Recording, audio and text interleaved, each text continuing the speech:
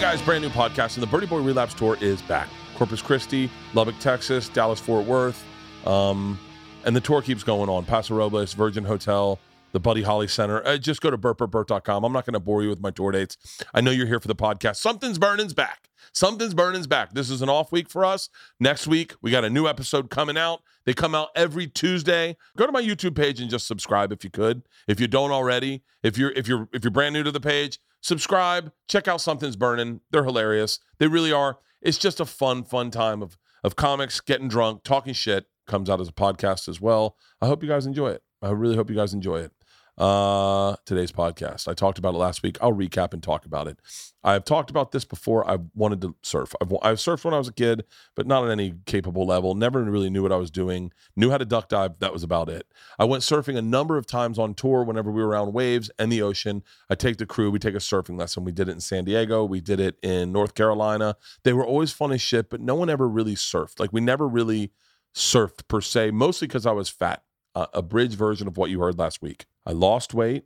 I booked a ticket with the attempts of getting up surfing, and I went to a place I trusted. Now, listen, there's a lot of trustworthy schools, but the school I chose to go to was at Turtle Bay, a place that I know is one of the best 5-star experiences you can have on the island of Oahu, definitely in the North Shore. North Shore for me is more my energy. I like it. It's a little more hometowny, a little more small towny, little country. Great shaved ice out in Haleiwa.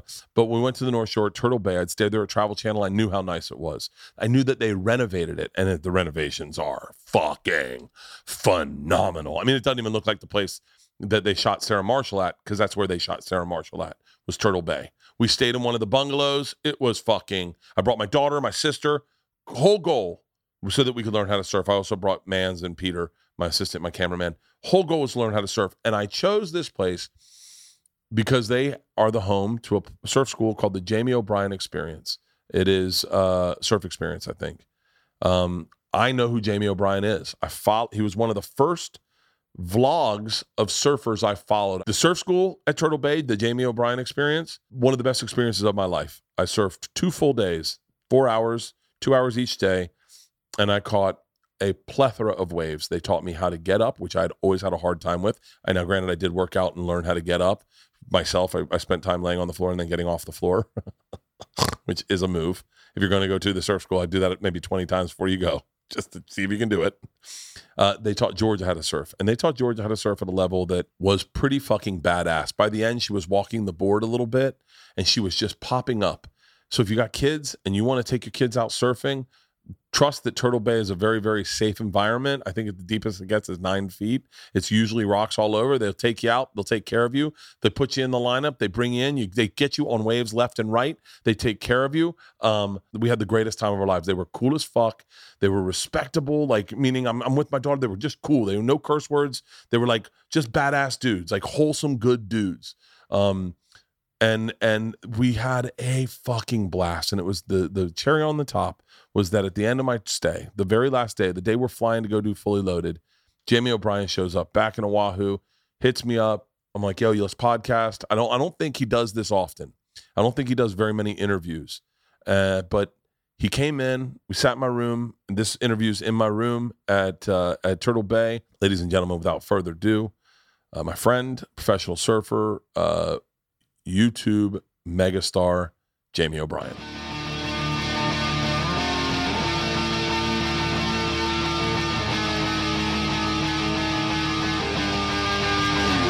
This is Overcast. It is it's a pleasure to do this with you, man. Yeah, likewise. First of all, I'm a fan. Thanks. Like, I'm a fan. You are the reason that, like, you got me into so many surfers, into so much content that I fucking absolutely love.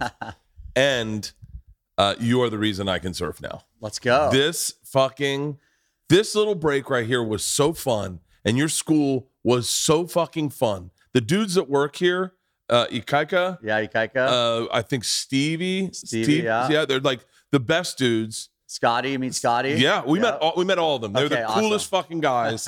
And I got to tell you, man, and I'm saying this wholeheartedly, and I don't know, I know you're a busy dude with a lot of things going on, but your name on that surf school is like the Nike. It's like it really is. Like I knew going out there that it wasn't going to be insane. It was going to be fun. Like you've taken, there's so much I want to talk to you about, but you've really put fun into surfing. Like you really represent fun. The fun, fuck around, have a good time. It's shitty waves, but we're still going to have a blast. And I knew that coming in, and that's why I booked this stay. I legit booked this stay because of that surf school, because of the Instagram posts. And we surfed for two of the best days out there. We had the funnest fucking time. We surfed total of 4 hours, and it was a blast. So thank you, man. Thank you very, very much. No worries. Thanks for cruising down. Appreciate it. And you were just in Mexico? I was in Mexico, then I was in California, and I just got home just last night. Really? Yeah. So I'm curious. There's so much I want to talk to you about, and I know surfers are notoriously like, you guys are not like big self-promoters. You guys aren't the most like gossipy people, but there's so much I want to talk to you about. And I wanted to start with like growing up here in Hawaii, because I find that fucking fascinating, especially with a dude last name O'Brien, like very white, like sunburn white.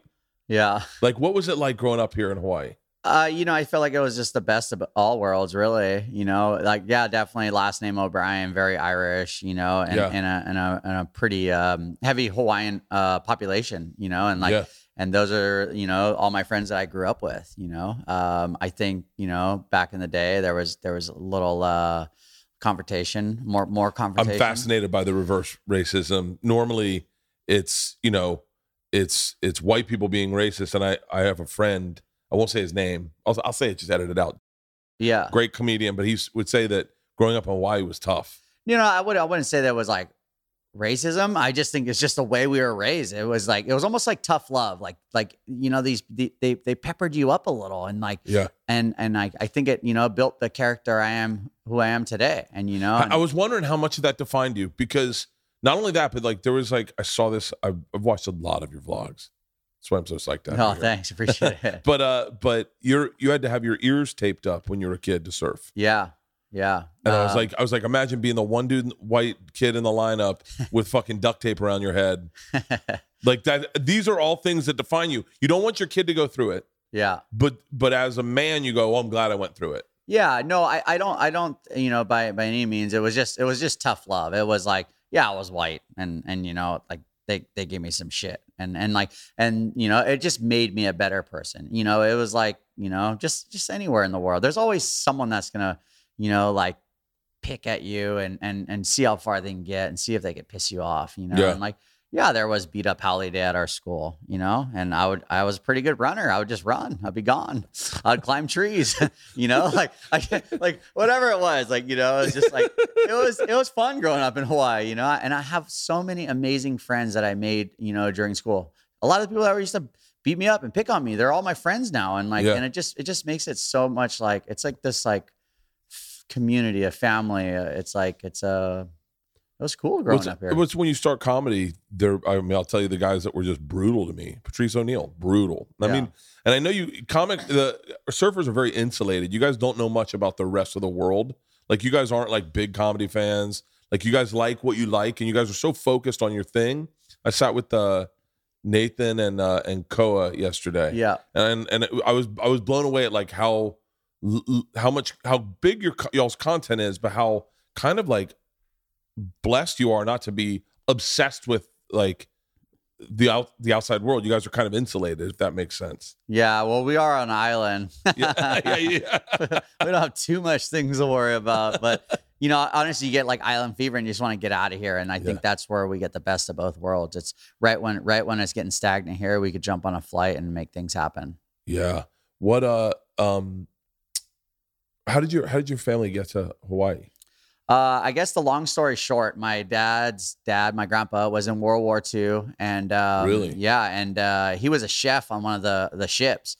And during the mission, they went to Australia. My grandpa met my grandma, just on like a port thing. And then my grandpa was like, "Yo, I'm gonna come back here once this is all over, and I'm gonna marry you. I'll be back." And literally, I think he legitimately like rode like a boat back to Australia. That's a fucking long boat ride. That's a long boat ride. And he did what he said he was going to do. He moved to Australia. got married to my grandma, and they ended up they moved back to America, I think in like Colorado, and then had my dad. And then my grandma was like, yeah, I want to move back to Australia. And my grandma's like, let's go. So then they raised the kids in Australia. And I just cutting this down, like, no, take your time with it. My grandma was like, or my grandpa was like, hey, I want to retire in Hawaii. That's my goal. And, the kids were like 18. My dad was 18. And really? Yeah. So your dad moved here at 18 in like 1960 something. It's back in the day. It's pretty, yeah. Well, how old are you? He might have been 20 something, but like, like he moved here, and, they said, hey, we'll help set you up with a job. And my grandparents got my dad a job at Turtle Bay. Are you serious? Yeah, I got my dad a job working the pool and some like just some other work here. Yeah. Yeah. And so was your dad a surfer? Dad was a surfer. Loved it. Yeah. Loved it. He grew up with like the guys that started Rip Curl and all these companies in Australia. Really? They used to say these surfed. The Rip Curl dude's like a really interesting guy, right? Yeah. He had a house. Where did he have a house? Where I remember being somewhere and they're like, oh, his house is right there. They're and he everywhere. was like, is it Rip Curl that I'm thinking of? Maybe not. Who's a wetsuit? He was a wet. Oh, I mean, there's a lot of wetsuit those guys people. fascinate me. Yeah. Because they had like Al Merrick or like even just local shapers that were like the guy that was big in Cocoa Beach and then or whatever. But those guys were like at the front of an industry. My dad was like, yo, we used to surf in our football jumpers. Like that was freezing, like Bells Beach, Australia, like freezing. Really? Yeah. Holy shit. Yeah. So he kind of watched that whole era of like wetsuits and people, wearing like these neoprene. Cause like before there was like, no, you go out in the water and it's freezing. And then they figured out that the neoprene was like, it would keep you warm for a long period of time. Now, do you surf predominantly in wetsuits, right?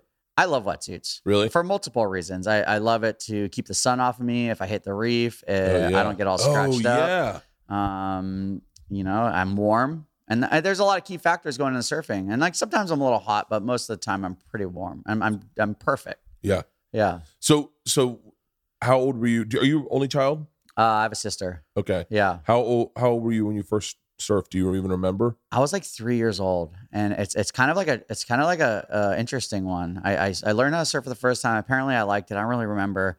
And then the next time, my dad decided to take me out while he was working lifeguard at Haleiwa. And in Hawaii, it's like all our islands are created by in this volcanic area, so there's lava rocks all over the beach and in certain places.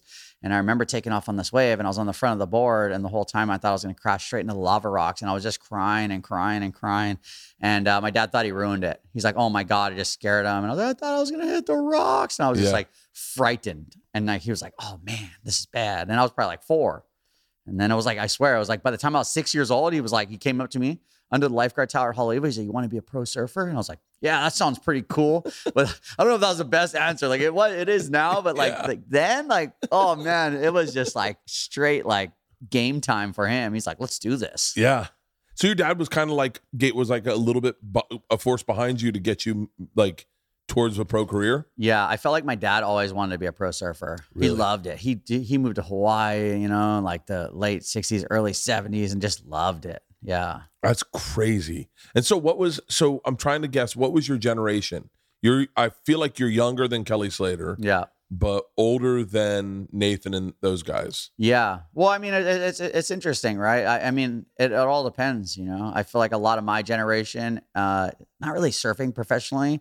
They got a lot of jobs in the industry, I'm sure a few of them are, but as far as surfing standards, like at Pipeline, I felt like there was like, we had our generation, and then it took a long time. There was this like gap. And then the next generation was Nathan Florence, John Florence, Koa Rothman, like there was a new breed, but there was like this 10-year gap that I didn't have any Groms like trying to come up in my rankings. Like there was people, but it's like, are you here for the sprint or the marathon, and like the people that are here for the marathon last forever. And some people, life's crazy. Yeah. And you don't seem like someone who ever got caught up in like drugs and alcohol. No, I just love surfing, and I love, I looked at it like this. I was like, I want to be relevant forever in surfing. How do I do that? Yeah.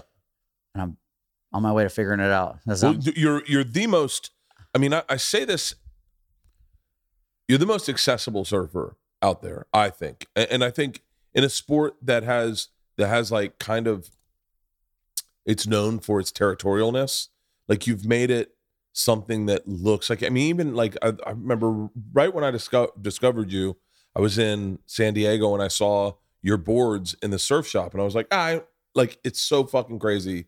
And I'm sure you don't feel this way, but like people that consume a lot of content, if you watch enough about a person, you feel like they're your friend. Yeah. So I was like, oh, I know this guy. And then I posted it, and you're like, oh, so cool. Go get a board, go start, like whatever you said. And I was like, fuck. I said to Leanna, my wife, I was like, I should grab one of his boards and just go out and see if I can surf today.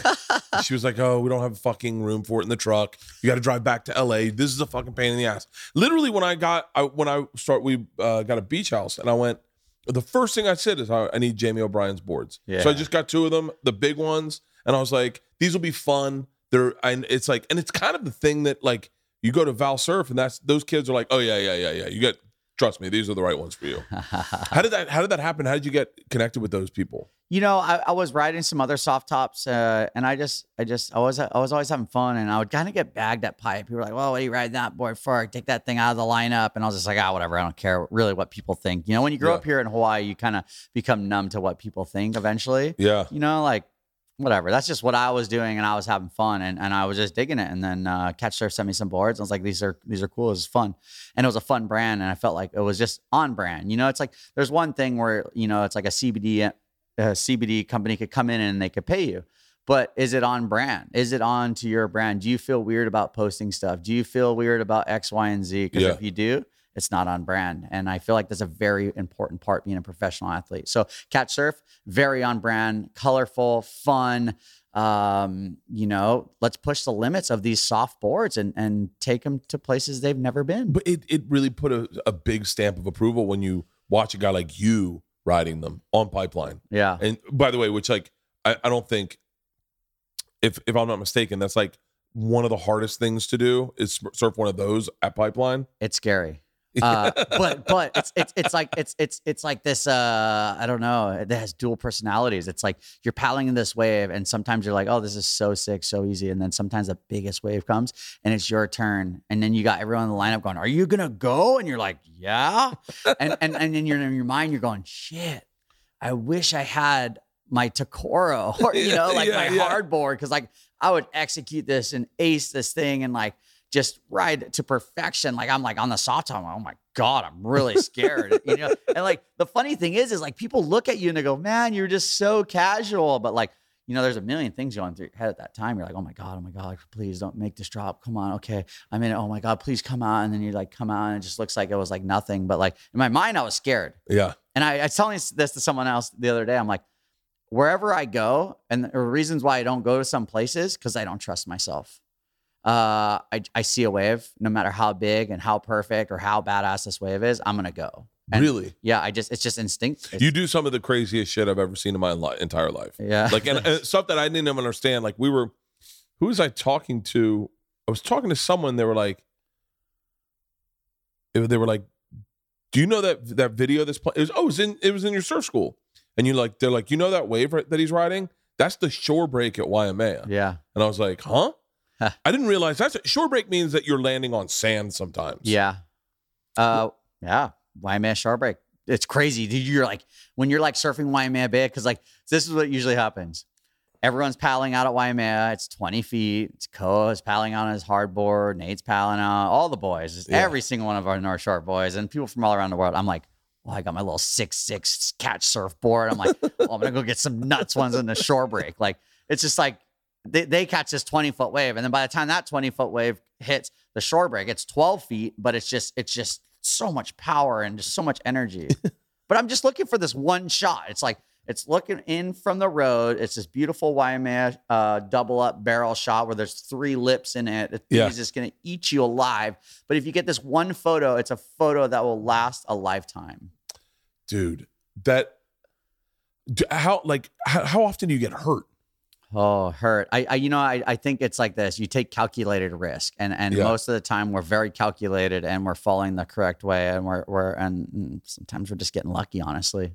Yeah. You put yourself in harm's way so many times, something bad's gonna happen. If you're jumping on every single plane, tracking on every single swell, believe it. Something's going to happen. And I'm kind of I'm very happy that I'm like, 39 and I've, I've been broke both my legs surfing pipeline. I've been knocked unconscious multiple times surfing pipeline. I almost felt like I broke my back last year. Like I have these things, but like in a span of, 25 years of surfing, that's not that much, know? But if you're chasing it, your odds are getting higher and higher. And I don't have to always chase it now. I'll let the Groms chase it.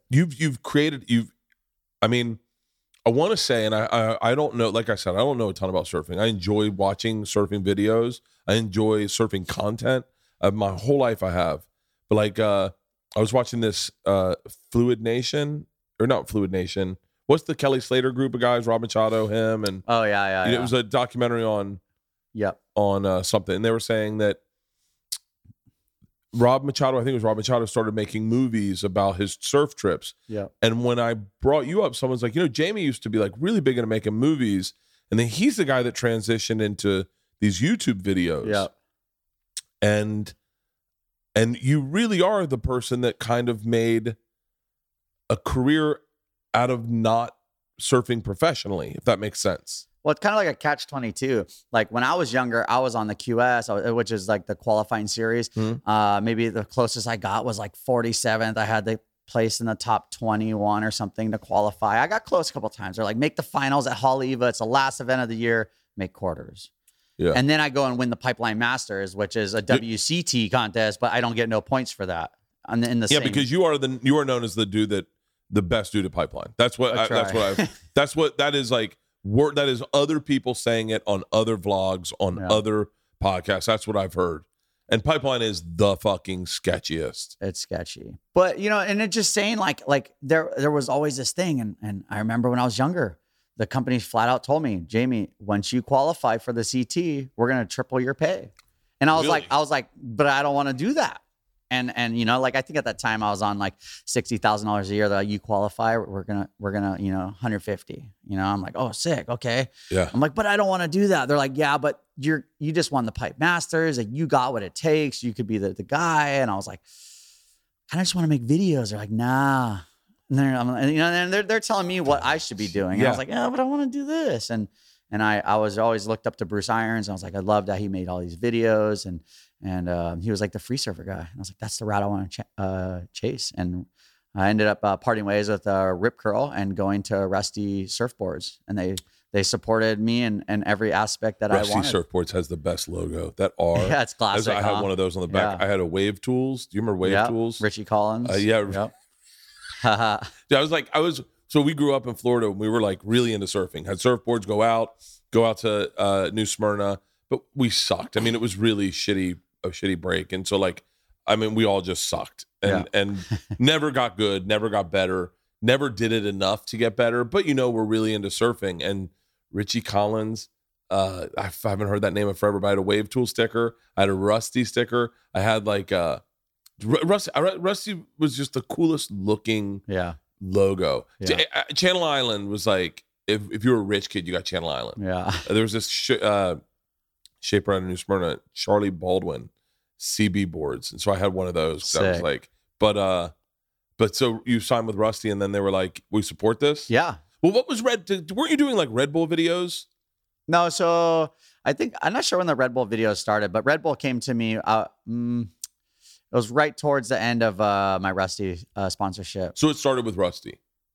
I just liked making videos. Whether who was involved, they supported me. It wasn't like so they were helping you fund the videos. No, they were just helping me live my dream. Oh, for they're real? helping pay the bills and so they're sponsoring you and they're like, just keep making videos. And I just was like, I'm a free surfer and I just made videos. Yeah. I was always the guy that wasn't like waiting for my paycheck. I was out there earning it. And that's how I feel I am still today. I go out there and I work hard.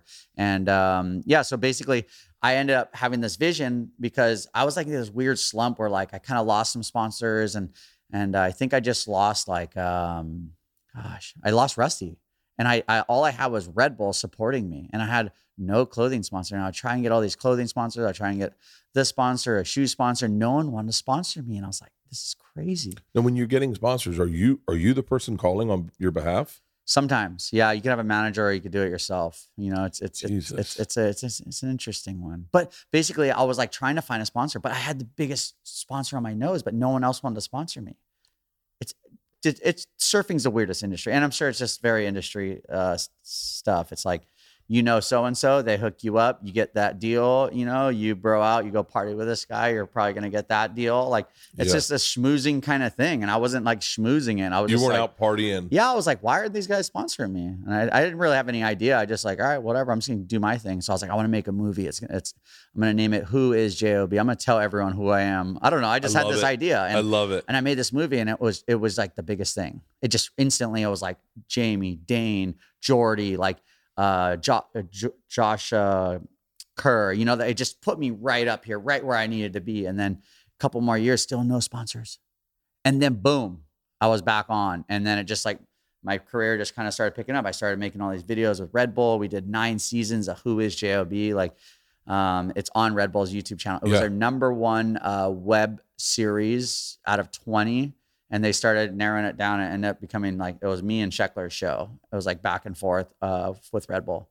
And then I decided, you know, maybe at the 8th season, I'm like, I should do my own thing. It's so smart. And they were like, And I was like, yeah. And then I just kind of was like, all right, I'll do the last season with you guys. And they're like, okay, cool. And because you're learning all the shit. You're learning all of it, and you're going, why? And you're kind of creating the content. Because I watched the Who Is Job series, and it was like when there wasn't shit to do, you guys were sliding down that fucking drain, and so you're creating the content. I was producing it, yeah, in its own way. Like, I was coming up with all the ideas, all the theories, and Red Bull's supporting. I'm like, let's go, and I had a blast doing it. What's holding you back from your ultimate gaming experience? Is it the hundreds of dollars it costs for your setup, or are you busy? One of those on-the-go type with only a minute to spare, fellas.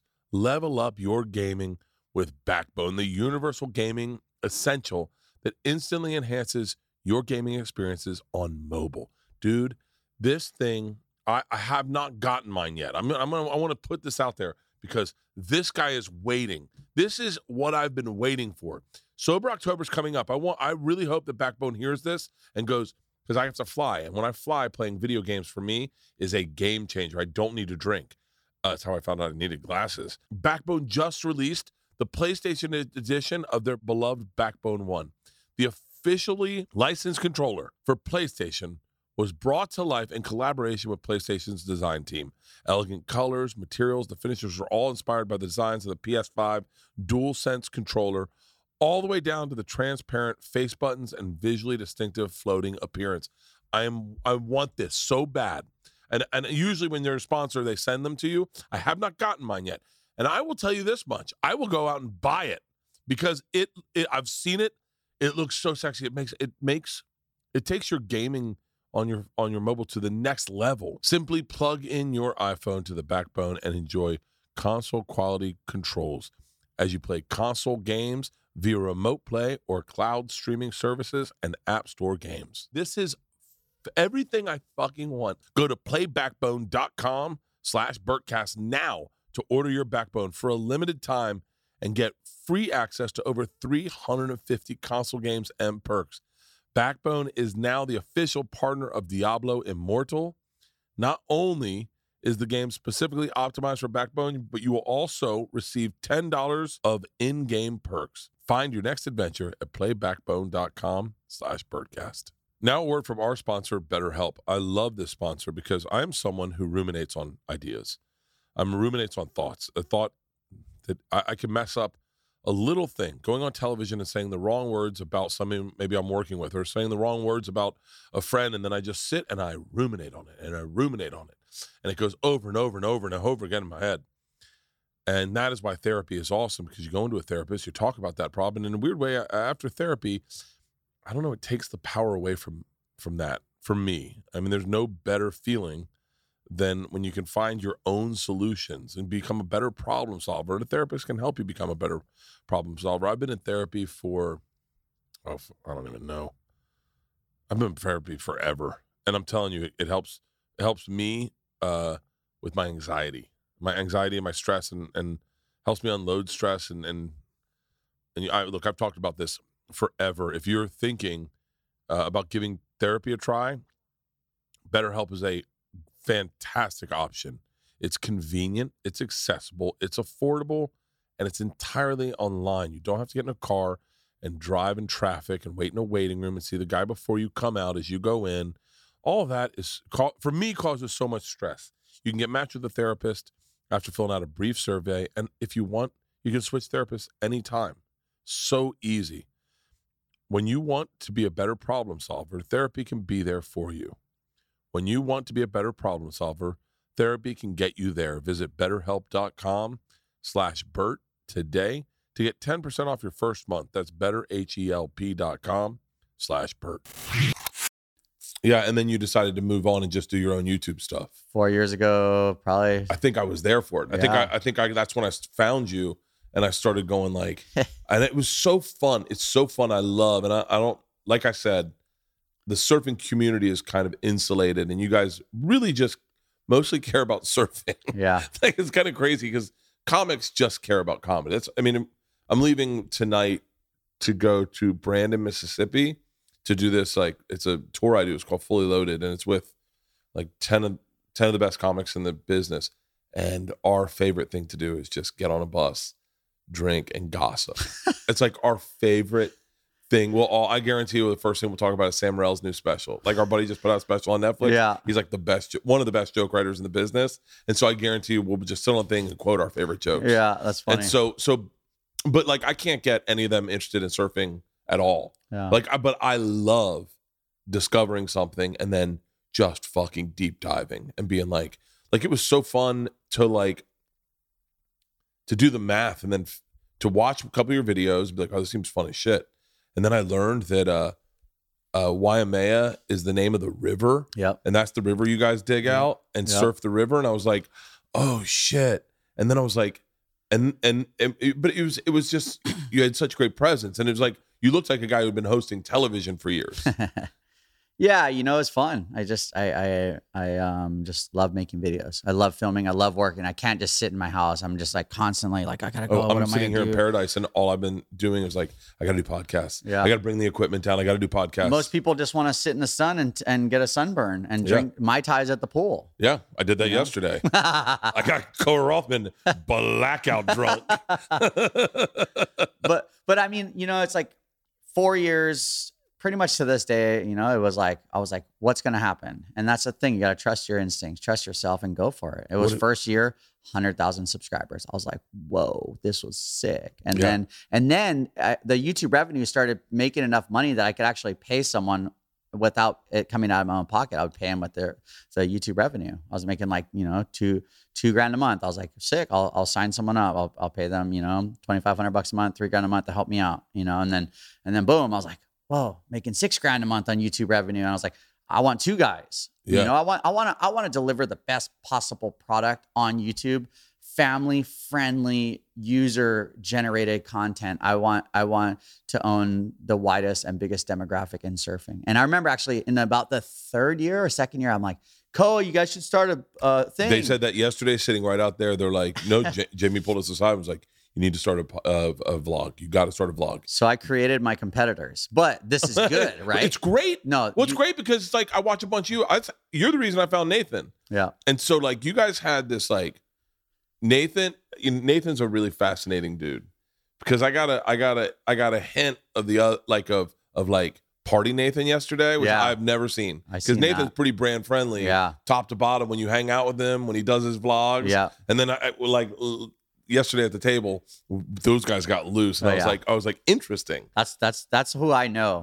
I know John, that same person that nobody knows. I mean, Nathan and Koa know. Yeah.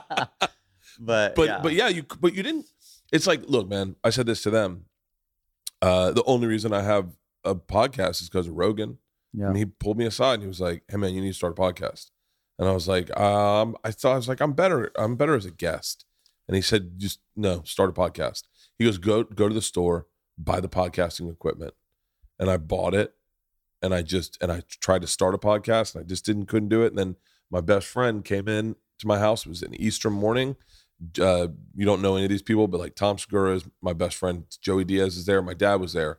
And Tom walked in and he hooked up all my equipment in my man cave, and he hit record, and he handed me a microphone, Joey a microphone, my dad a microphone, and he goes, "This is your first podcast." He goes, "Don't edit it, just post it." And I got 25,000 listeners that morning. Sick. And I was like, and immediately, and I don't know if you're into this shit. I'm fascinated by, like, on Libsyn. By the way, I'm not certain why you don't have a podcast, because we'll talk about podcasting. That revenue is fucking. I heard. I know. That's a different avenue. But I remember going into my Libsyn and checking where people were listening to my podcast, and I was like, "Fuck!" I was like, "I'm big in Ohio. Like, that's crazy. Yeah. I'm really big in Canada." And I remember going into a meeting with my agents. I did my podcast a year. I was like, "Can I give you guys my podcast breakdowns? Because I think there's a couple markets we could book that people aren't thinking about." Oh, wow. And we started booking based on that. And I was like, I loved the metrics of it. I loved, and then I got into YouTube because of this guy, Casey Neistat. Do you know him? Yeah, Casey's the man. Casey's the man. Have you ever done a thing with him? I've done a few videos. Casey reached out to me and was like, "Dude, I love your YouTube channel. I would love to meet up and hang out." Casey changed my life, because around the same time I got fired from Travel Channel. I used to work. There's a network called Travel Channel back in this. I'm sure. I heard of Travel Channel. We used to do episodes down here all the time, and I found Casey, and I started going. I know how to edit. I know how to make my own thing, and so I started a vlog, and then I started making content, and I think that is what made my Instagram good. Is I knew how to edit and shoot and cover things, but becoming a fan of those guys was like, and that's when I found you. I was like, I love deep diving shit and being like, and then all of a sudden you show up in someone else's video, and I'm like, it's the best, man. Yeah. Okay. So here's a perfect example. Like, if whoever's listening out there, it's like, oh, these guys are making all this money off of YouTube. But like, for me, I'm a guy that takes money to make money, and I understand the game, right? So it's like, how can I leverage my sponsors? How could I leverage everything outside of this? I'm not trying to like make a fortune off of YouTube. I'm just using that money to pay my filmers what they deserve. They're going to work hard for me. They're going to deliver the perfect product for me.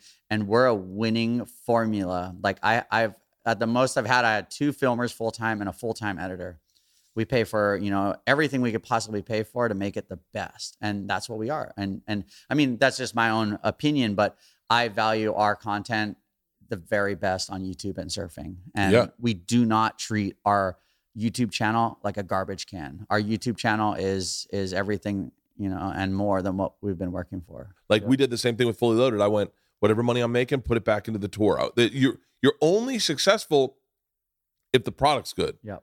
And if the product sucks, people change the channel. Why not put it back into the thing? Yeah. You want to deliver them your best version. Yeah. I'm not saying that's not you, but like I want to portray myself to the next generation. I want kids to look up to me. I want parents to allow their kids to watch me. I don't want to grow with my demographic and bye Jamie O'Brien. I want everyone to be involved, like, from a 3-year-old kid that can watch my vlog to, their grandma watching it with their kid. Yeah. And so many people are like, wow, thank you for being user-friendly. Well, I mean, look, man, I wish if I could put the toothpaste back in the tube, I would have started off. No, you're good. I would have started off different in my career, because there is I'm one of the best comics in the world is a guy named Brian Regan. And what's amazing about his shows is families show up. Yeah. Like the whole family shows up. And so you got to make what's authentic to you. And what's authentic to me is always going to be a little dirtier. But I look at Brian's career and I go, that would be pretty cool to be able to do a fucking 3 p.m. Sunday show, 5 p.m. Sunday show, 7 p.m. Sunday show, and then do a 9 p.m. Sunday show and make 4 fucking nuts in one. I mean, it'd be great. Yeah. Dude, I'm curious how much your business has changed, because I see you growing as a brand, and I wonder, like, is it still just you, or do you have a management team? Do you have an agent? Like, who's bringing offers to you? Are you on the phone all day long that you're not filming? Honestly, I haven't had a manager until about last year. I brought someone on board, and it's been whatever. But a lot of stuff gets somehow filtered back into me. Like someone will somehow figure out my email, or they'll DM me, and sometimes I won't check it, and I don't know. Like somehow they find me, and it's just it's a lot of work. It's so much because it's like you need to have a normal life, which is no, I'm not saying it's hard and like. But you strike me as a tad bit of a workaholic. Like I'm a workaholic. I don't stop. I don't stop either, and I don't find it. This is not good. I have no empathy for those who can't work the same hours I do. I mean, I try to. I remain silent. I remember one time I was working with someone who said I can't do that. I'm going to spend time with my kids on Friday, and I went, no, I'm done working with that person. I was like, spend time with your fucking kids. The fuck? What do we do? This is business we're talking about. I have gotten so. I'm so aggressive about work. I cannot help it. Yeah. But I also, it's like, I have a lot of fun doing it, and so like I like this is who would want to be sitting in the water right now when I can talk to a dude I've been watching hours of and kind of pick his brain about how he runs things. Like I'm curious, do you have a development slate? Do you have like I'm curious if you brought in like a producer, like a Hollywood producer, where things could go. If you got a manager, an agent in Hollywood, what things could happen, or if it would ruin the brand, because what's cool about you is you're so authentic. Yeah. You know? There's so many questions I have. Sheesh. Yeah. I mean, we got a phone call. Yeah. Someone want a first time caller? They've been really cool at this resort. Yeah. I burned my lip yesterday and it swole. Have you ever had a swollen lip from sunburn? Yeah, but usually I get a blister. No, it's blistering now. Okay. It's blistering now. But I put it on my Instagram and they called. They're like, can we send something for his lip? They're fucking. That's awesome. Let's make this call quick, Pete. I got home. We realized that our jacuzzi had a leak and we were like looking at it on the cameras while we were gone. And we came home, the jacuzzi is just like dead dry, empty. I was like, oh no. And the motors like were still like, I'm like, oh no. I think I went out on a boat with one of your contractors. Yeah. Yep. He threw out his back. You know that? Oh, recently? On the boat. Oh no. Yeah. Oh, that day? Yeah, that day. Oh, wow. Yeah. He very cool dude. Yeah, he's the man. Very cool dude. But what was it like? I mean, I know how I drove by your house. What's it like where people know where you live? Because that happened to me, and it was okay for a while, and then I had to move. So I put my house on the internet. I have everybody to blame but myself. Oh, dude, I did the same fucking thing. But you live on like possibly one of the busiest streets in Hawaii. Yep. So basically, it's like this every day. Jamie, come outside.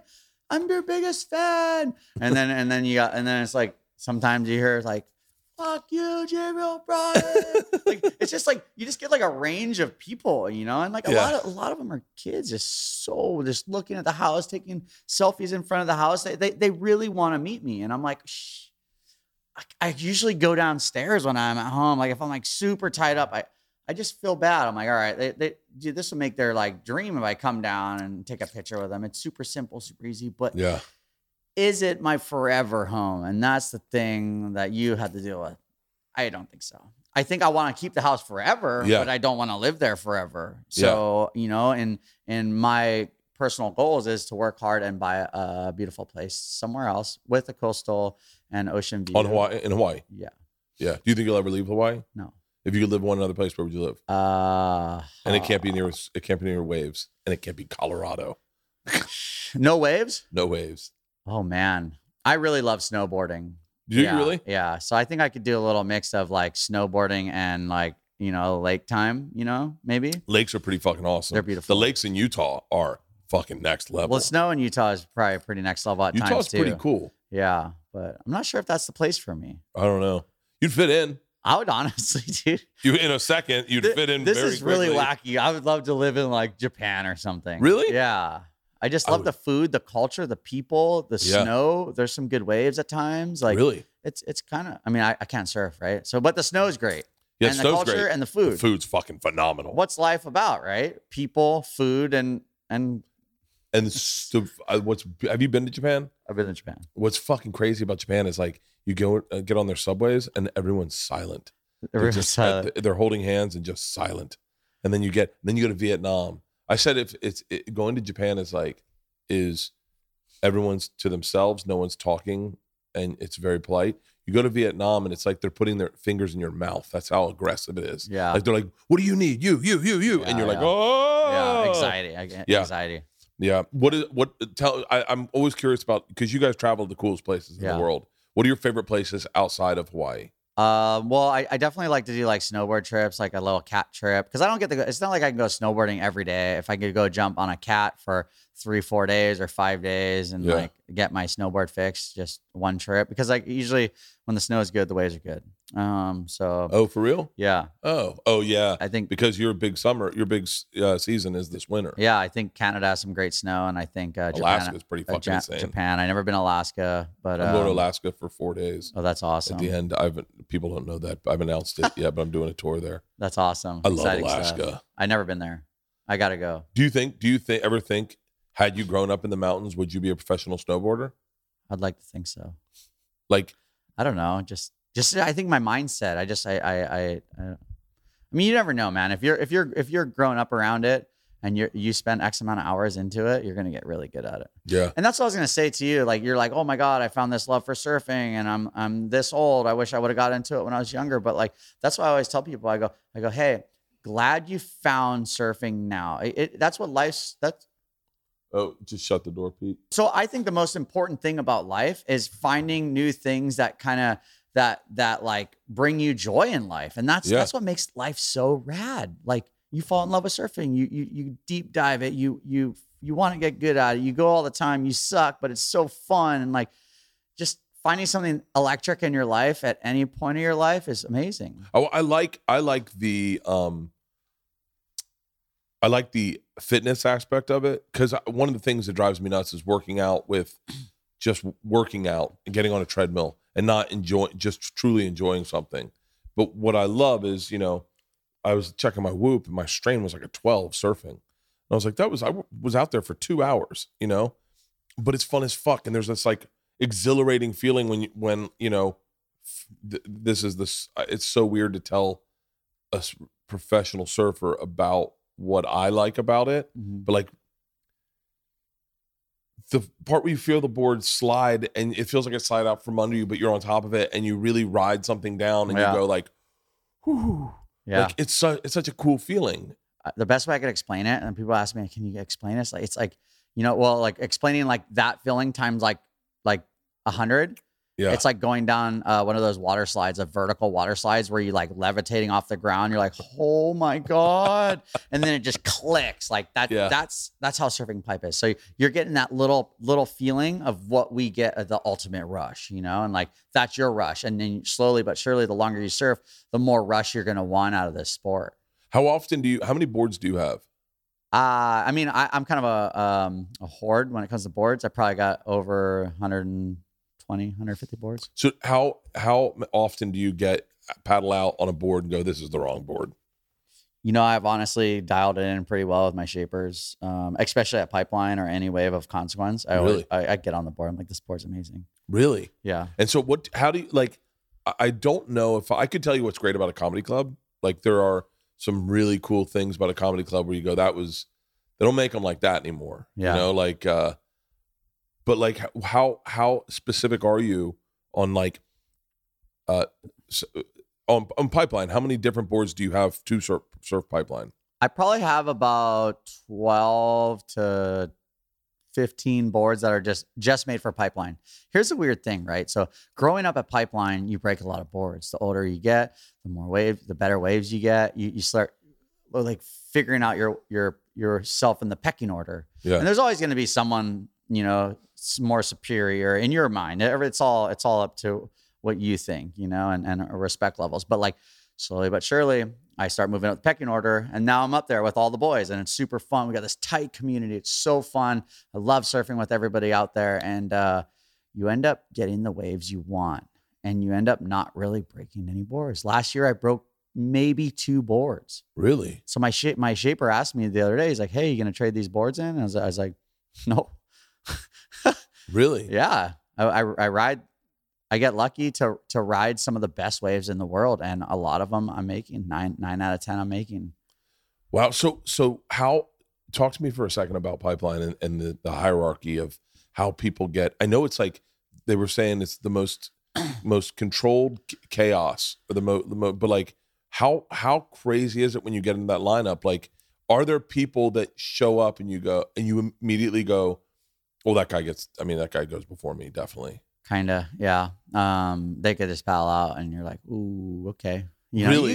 you feel like, your place. Could you say a name? But you could be respectable too, and say, "Hey, you going?" Because sometimes they're not. That's not the wave they want. And I have a different idea of like I'm a risk take a little bit gnarlier one that he might not want, you know, or maybe he wants it. Like you just never know. So is that how it works? You get out there and there's like, are there like 100 dudes out there? I would say on average there's about 60 on a crowded day, 80 guys out. 60 guys. Let's say there's 60 guys. Yeah. How many guys deserve to be out there? I mean, everybody should be out there if they want it. But you know? but like, how many guys are you like? These are the legit guys that run. 20. 20. Okay. So then out of that 20, like you're probably friends with all 20 of those. Yeah. And out of the 60, you probably don't know all 60, right? No. Okay. So out of the 20, like who have you ever been excited that paddles out to the lineup and you're like, oh shit, he's out today. That's gonna be fun. So there's a people that you like surfing with, and then there's a people that you're maybe not so like, you know. But it all depends on the day, though. There could be a day, right? And like, let's just say it's like me, John, Nathan, Koa, Mikey Bruno, Koa Smith. The list keeps going. Yeah. Right. And Tamayo Perry paddles out. You know, he's like, when I grew up, he was my superior out of Pipeline. You know, I looked up to him you know, he paddles out. I'm like, Tamayo wants it bad enough. He could probably just tax me, like, and it's my turn. But usually we got a really good. He'd just be like, I want this one. And you go, yep. He'd be like, I'm going, and look right at you. And he'll just mentally damage your confidence. No, but like, so, you know, like, and weirdly, I've heard that, you know, Nathan and Koa kind of feel the same about me. And like, they were saying that about you yesterday. But I feel the same about them too, you know, and I feel like we got a really cool, fun community, you know, like, you know, Eli Olsen, and like, there's just so many cool people, and it's such a fun place. Like, you'd think like, oh, surfing Pipeline, super heavy and super gnarly. Yeah. Everyone knows when it's their turn. Everyone. And sometimes you got to establish it a little bit. Like, so how was your last wave? Just to let them know that you know that they caught the last wave. And then you're like, oh, you missed that one? Okay, because I'm going to go for the next one. You paddle for that wave. You know? So there's like a little language dance. A little bit. Yeah. And, you know, sometimes I will paddle for a wave that maybe it wasn't my turn in that like thing. And then they'll be a little fluster with me. And, you know, it's just, there's just so much going on. And you know, I would be completely honest, surfing is a very greedy, selfish sport. and you know, because it can only be you on the wave. Yeah. Me, I. Yeah. But it's great, you know, and the one thing I could take away from, right, like living at Pipeline, hectic. When the waves are on, everybody's down there. It's me, I. I'm gonna get the wave of the day. Did you see my wave? And I am 100% involved in all this too. Yeah. You know, like, who's getting the wave? Like, did you see my wave? You put your hands up after you got the crazy wave. Like, it's just this weird feeling, and it's very selfish, you know. But there's you're talking about. I mean, you're talking to a guy who, for a living, performs with his friends, and people are like, hey man, like legit Rogan. There's a weird thing. Like, Rogan will be like, there's an old school. We haven't seen him in LA in a while because he moved. But you'd go to a show and he'd be like, you gonna go up? I say, yeah. And he goes, all right, I'll close the show. And you're just like, yeah, you're gonna definitely close the show. I'm not going after you. I'm not like, yeah. But there's times when people will be like, you know, man, I gotta get there. Like, there's old school dick moves, like where people will bump you and they go, hey man, I'm gonna go before you. Yeah. And you'd be like, oh fuck, this guy's got high energy. Like, I don't really have that problem because I take my shirt off, so I think no one wants to go after me. Yeah. Like, everyone. There's a lot of people that can follow me, but why do you take your shirt off? Relatability. Yeah. No. I think I started doing it. I saw you had abs. Was that real? No. When I was a kid. No. Yeah. When I met my wife, I did. Hey, we all had, most of us all had some sort of, they're still there, but you can't really see them.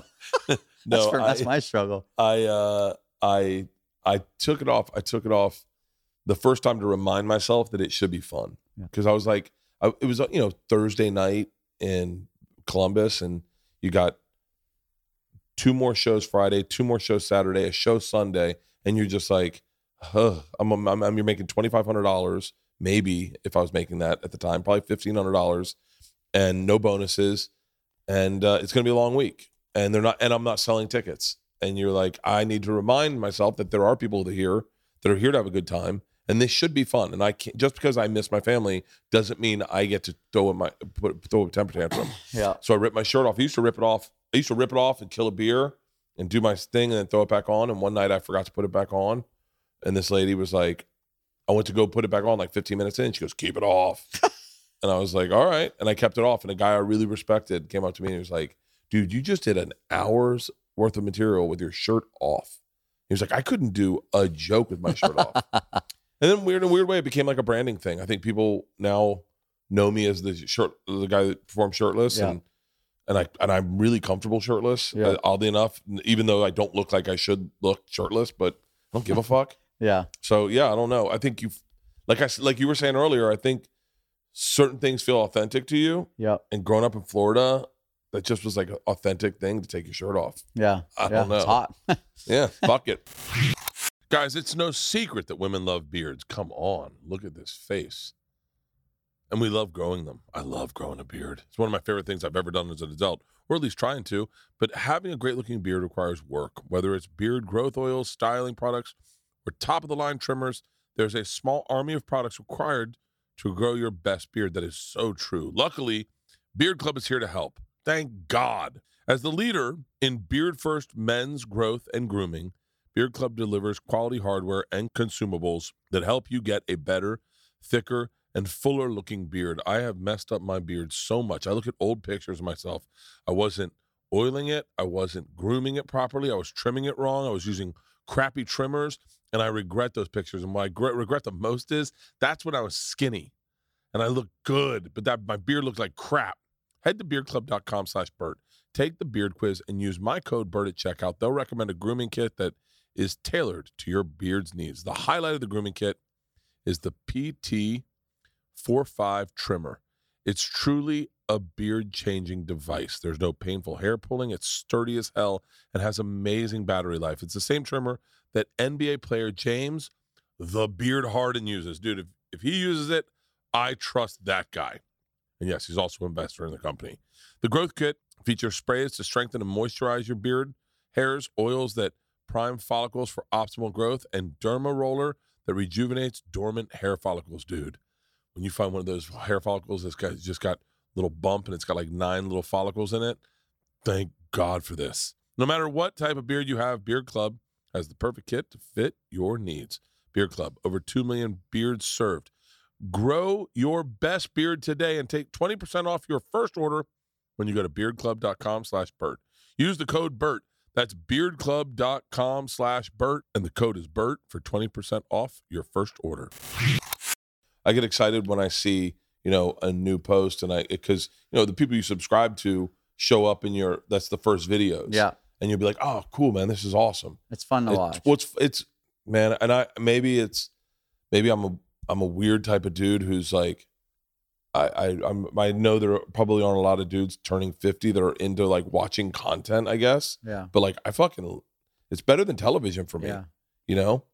I honestly, I really like YouTube. I think it's a really cool platform. I think what they did in the last like 5 years, cleaned up YouTube, and just, like they're trying to make it a better user-friendly place. And the greatest thing I ever did is start a YouTube channel 4 years ago. I can't even believe where my career is at. And it's a big thank you to, like Red Bull for always believing in me and getting me hyped into the Who Is JLB show, to spiraling it off to my own thing. And like, that's a cool thing about life. It's like, I'm as relevant as I ever been in my life. And I'm 39. When I was like 20, they're like, kid, surfing career is done at 24. Everyone retires. Really? Yeah. Like freaking Kelly Slater, still dominating. He's a fascinating dude. Yeah. He's because I'm from Florida, we all knew who he was. Yeah. He was like, I don't know, but it's interesting to see that guy.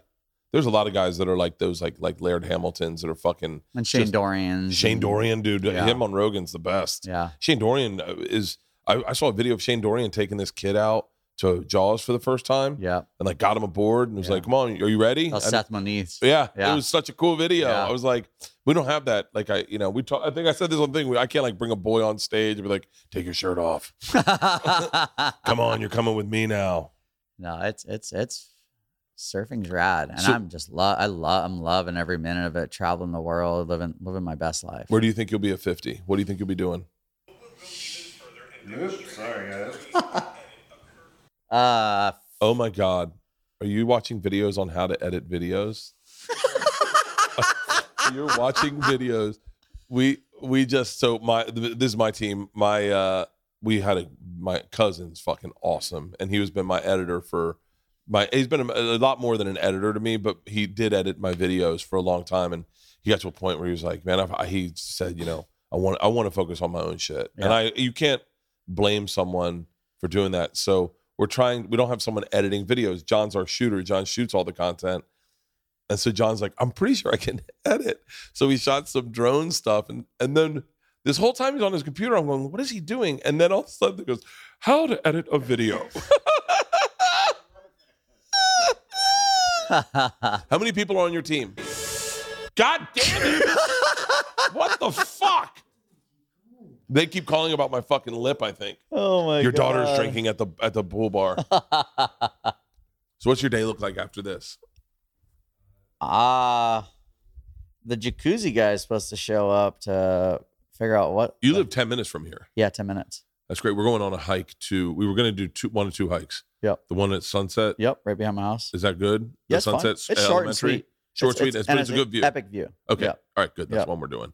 And then we're going to go to Haleiwa and get shaved ice. Yeah, but you do it after 4 o'clock because the traffic's just horrendous going that way right now. For real? Yeah, they're doing all this road work. They should be doing it at night, but they're doing it in the middle of the summer, in the middle of the day. That's kind of crazy. Yeah. So yeah, well, we're going to do the hike, and then we were going to go to Haleiwa and get shaved ice, and then come back, get on our flight. But I don't know. We'll see. Maybe we'll get shaved ice on our way to the airport. Yeah. So yeah, what else? I want to know a little bit about like the podcast and like kind of like your idea and what's happening with this.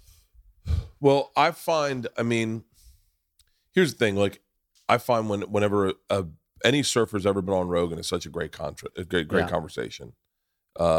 Shane Dorian, Kelly Slater, Laird Hamilton.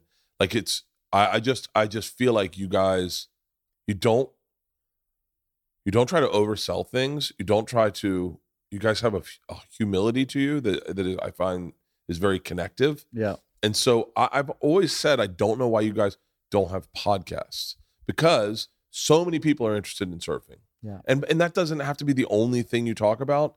But I talked to those guys yesterday. I was like, I don't know why you guys don't have a podcast. And they're like, yeah, Koa might be one of the funniest dudes I've ever been around. I've never enjoyed someone so quickly, so epic. acutely. I got such a kick out of him. But I think that, I know for me, my podcast is an extension of my social media. Yeah. So if I have like, it just seems like a natural progression for a guy like you. So say I was like, okay, I want to get in this podcast space. Well, so then here's where you have to look at. Yeah. What So would I you do tell- an interview. I do an interview-based show. Yeah. That's this one, and then I do one with another guy, Tom Segura, who's a overweight guy. I kind of trying to shepherd him through life, and so I love that you're not even giggling. You're like, I have no idea who Tom Segura is. So he's like my best friend. We're both comedians. And Okay. we do Two Bears, One Cave is one of our podcasts. I saw this. And yeah. that's just two of us. Yeah. And then this one is me interviewing people. So this one, it depends on the guest is how your views get. Like this will be a pretty big one because when it goes on YouTube, your name, it'll show up in the algorithm of people that follow you. Yeah. And then people will be like, God, man, I'm kind of curious. I've Yeah. never really seen a full length interview on I you." don't really do any. I Yeah. usually just say no. Oh, for real? I don't know why. I just I love like I saw there's a few people I've seen on interviews where I go, oh, I've been dying to hear this person talk. Yeah. Baltazar Getty. Yeah. Baltazar Getty. I'm like, I mean, ever since Lord of the Rings, I've been a fan of the guy. But growing up or moving out to LA, the Getty museums are everywhere, and he's he's a fascinating guy who kind of navigated Hollywood and got out on the good side. Yeah, still works, really talented, and he showed up on Dr. Green Thumb, or the guy from Cypress Hill, Be Real's podcast. Yeah, and I was like, oh fuck, I've never really heard Balthazar Getty talk much. Like I've never heard him interview, and then. They're friends. They've known each other forever. And Balthazar was like into music. And then you're like, whoa. So for me, something like this, if I found this, if you were on Rogan, I'd be like, oh shit, it's a go-to. So that's the benefit of an interview-driven show. And you have so many connections in this industry. And you are doing things at such a level that kind of doesn't even exist in this industry, in my opinion. Yeah. That I would be fascinated to have you sit down with, any of the guys that start anyone in this business that's doing something, I would be fascinated. But it has to be something like you said. Like the reason Rogan's so good is he's the most curious human being you'll ever meet in the world. Mm-hmm. He asks questions, and he's the kind of guy that asks them with his face and goes, so when you run, are you worried about your knees? Yeah. When you drink tequila, what's your recovery on your whoop? Like, he's really a curious guy. Yeah. You could also just team up with another dude and just weekly, just two of you sit down, talk about whatever's going on. And that's super easy. But I kind of think that the way your brain works, you'd already know what you'd want to do on a microphone for an hour a week. I always thought, obviously Poopy's got his little shittiest podcast, but dude, the dynamic duo between me and Poopy's is mind-boggling. Poopies is one of our favorite human beings alive. But keeping up with Poopies is a whole new thing, whether he's going to show up to film or whether he's one of the most epic people I ever met in my life. I can't celebrate that guy enough. I got a phone call from him the other day. Try control this kid. You're worried. Well, I discovered him on your channel. Yeah. I discovered him through you. I discovered him on my channel too. for all the best, but he's wild. And there's a reason why he is on Jackass, and he's a reason why he's one of the main characters. This is him. But it's so him. Yeah. I think that would be the best one ever, but it was hard enough filming with him for the Who Is JLB thing. It was like a loose cannon on the show. But he's a very authentic, pure spirit, and he's not anything other than what he is. Me and Poopies have the most crazy stories ever. I imagine. But I have a lot of crazy stories. I don't know. I just it's fun. I like telling stories. I think exaggerated them a little bit just because to put a little twist on them. Yeah. I don't know. It's like how you say Joe Rogan talks. He's very invested in it. It's like. I feel like I'm reliving through the moment when I'm talking about this shit I did with Poopies. Poopies, I get a kick out of him. He lived with you for a while. Oh my God, did he ever? Dude, these guys are gnarly. Yeah. They would break all the rules. And I was like, yo, Poops, I'm going to help you out, put you up in my house. You could live here for free. You could take all that Red Bull money that they're helping you with the show to film with us and just save it, and it was just interesting, man, the way they decided to live their life. And I was just trying to wake up in the morning and film. They would come home, be partying all night. They would be installing strip poles downstairs in my house. And I'm like, dude, you guys can't do this. And then the pole rips out of the wall, misses the main water line by a half an inch. And I'm just telling them, you guys can't be doing this. They say one guy's saying he pays rent there. He could do whatever he wants in his room. And it's like that was the filmer and Poopies was the talent. And I was just like, what is going on at parties? I'm upstairs, all night long. I'm like, guys, there's just no cares in the world. Oh, no cares. No cares. And I could, we were giggling. We hung out with Poopies and I asked him, I said, do you ever remember doing beer runs? And he goes, do I remember? Did he tell you about the one where he used to work at the beer store? Or he got a job at Ralph's or something? No. And he got fired from Ralph's? Well, they figured out that they could go in the back and stack a bunch of alcohol, and at the end of the day, they just grab all the alcohol and they'd be gone. They'd be straight to the party. Like they were just like they were stealing alcohol from Ralph's, but like it was like the best job because I would work all day and they would just freaking just start stacking a bunch of liquor in the back and just like I don't know, just anywhere Poopies goes, just picture that person that's in the worst situation you could possibly be in. There's a fight breaks out, Poopies is somehow involved in it. There's like anything bad that could happen in a situation. Someone bit a stripper last night. Poopies. Yeah, Let me see your teeth. I got a great one. So we were in Japan and Poopies had an early flight and we were in like Hokkaido snowboarding, having a great time. Well, yeah. So we're like I thought about this other story. So then I was like, okay. Poops, we'll drop you off at the train station, be at the house at 8:30. We'll drive you to the train station. It's 10 minutes away. Poopy shows up at like 8:45. We're like, oh my God, you're gonna miss your thing. He's like, oh my God. Okay, let's go. We jump in the car, we drive, drop him off, last person on the train. Or no, on the bus station. Or into the bus. And we're like, okay, bye, Poops. This is what you gotta do. You're gonna get off this bus in an hour, and then you're gonna be at the airport, and then you're good. So Poopies takes the bus. He gets off at the airport. He looks at his ticket and it says Tokyo. And he goes, shit, I was on the wrong bus. So then Poopies jumps on a train from like the airport, like way up north, jumps on a train and goes all the way down to Tokyo, misses his flight. And then he's like calling me. He's like, I missed my flight. I'm like, what happened? He goes, well, I realized when I got to the other airport that my flight was leaving out of Tokyo. So I jumped on a train and then I took the bullet train all the way from like Hokkaido all the way down to Tokyo. I'm like, dude, your flight was like left like Hokkaido to Tokyo. Then you fly home. He goes, oh shit, I didn't even realize that. I'm like, how do you like just like catch a bullet train like 8 hours away and expect to make your flight? Shit, this says Tokyo. Yeah. We said to him, what, do you remember doing beer runs? And he goes, yeah. Do I remember? He goes, I might have been a little late to stop doing beer runs.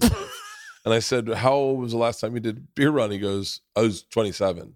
So we gig or whatever. That night we're having dinner and Pete starts giggling. I go, what? And he goes, I'm 25. He goes, Poopy was doing beer runs 2 years after my age right now. And he goes, that's really old. He goes, can you imagine me doing a beer run? And I go, not at all. Yeah, he's the best, man. He's great. So where do you think you'll be in 10 years? What do you think you'll be doing? 10 years. I mean, hopefully have a family. Kids. A Grom. Still filming, making fun videos. Hopefully have 4 or 5 surf schools and maybe kind of more Jamie O'Brien surf schools would be great. I'd love to do like 4 or 5 of them. Cause like my goal is like, I love surfing, right? It's a gift my father gave to me and I just love it every day. And I love the ocean and being healthy and everything. But like, I'm like, how do I give the gift and keep giving it, but yet be a business, Yeah. And like, but have fun with it. I love kids. I love surfing kids. I love like everything about our surf school at Turtle Bay. And it's just fun. And I want to open up, 4, maybe 5, but be a face of the brand, not just a name. And I want to be able to go down there and, be there. I don't want to be like the guy that owns this place that never shows up. And I think, that would just kind of fulfill my just love of surfing and, family, live out in the North Shore here and do a lot more fishing and try and figure out how to actually do a vacation right.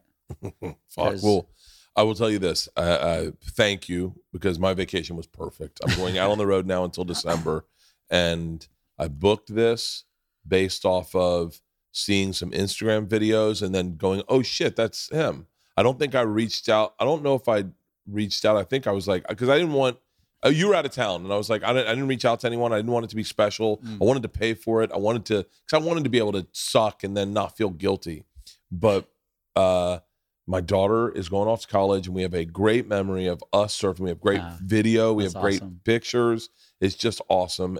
And so thank you, man. Thank you for the fucking hours of entertainment you've given me. And thank you for teaching me how to surf. No worries. Yeah. I mean, it's pleasure talking. And like, to be honest, like I never really met you my whole life, but I just walked in the door. You didn't give me a second to talk. You just you handed me a microphone. I sat down on the couch, which is smart though, because usually you'll kind of start breaking into some stuff that. Well, you start talking about stuff and it becomes very natural. And then all of a sudden everyone's like, everyone's like, oh, we should have saved that for the podcast. Yeah. Like we were sitting with Koa and Nate at the right after our workout, sitting under a tree, and we're just bullshitting. Yeah. And then immediately I was like, stop talking. We'll save this for our podcast. And then after that, we're having drinks over by the pool bar and fucking. That's when all the gold started coming out. Oh my God. I won't say it here, but like I didn't realize Koa's family, and I didn't he just starts telling me stories, and I'm like, dude, why didn't you tell me this on the podcast? This is fucking like, this is like fucking autobiography shit. Yeah. And so it was really fascinating, but it's the best is like when you'd go to do Rogan, you'd just be like, hey, and he'd be like, come on, and you just sit down, you smoke a joint, and then immediately start talking. I think it's just a better way to get going. And here's the other thing is like I kind of already know you. Like I know you. Yeah. So I follow a lot of your content. So I know what I want to talk about. But I got a question for you. Shoot. Is what you see is what you get? For you? Yeah. Like just meeting me, knowing me, like because like you can meet some people and be like, oh my God, this person's like they're like really I don't know, like they're I don't know, maybe fake. No, like, you're very regular. Some people can just turn it on and be like, bam, and you're like, and then you go meet them and you're like, wait, is this that same person? Oh, that's me. When you meet me, you're like, okay, this is a little more than I thought I was getting. Yeah. Jesus Christ, is he gonna shut the fuck up? Whoa, his shirt's off. His shirt's off. He's in a Speedo, motherfucker. No, man, you're I feel like surfers in general are always a tad bit reserved, and you guys are humble. And I think the fact that you work in a place that humbles you regularly is the reason.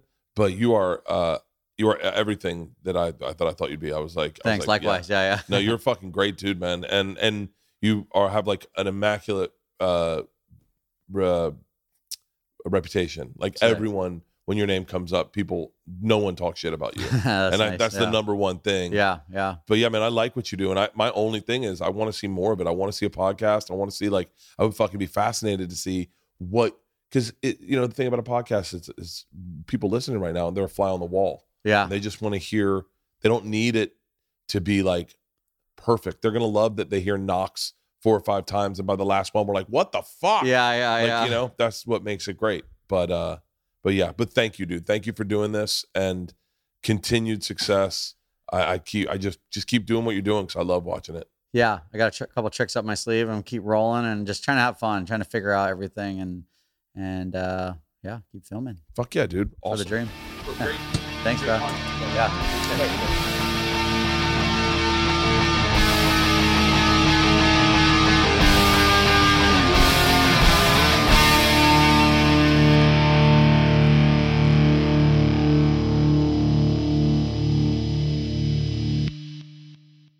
This episode was brought to you by The Machine.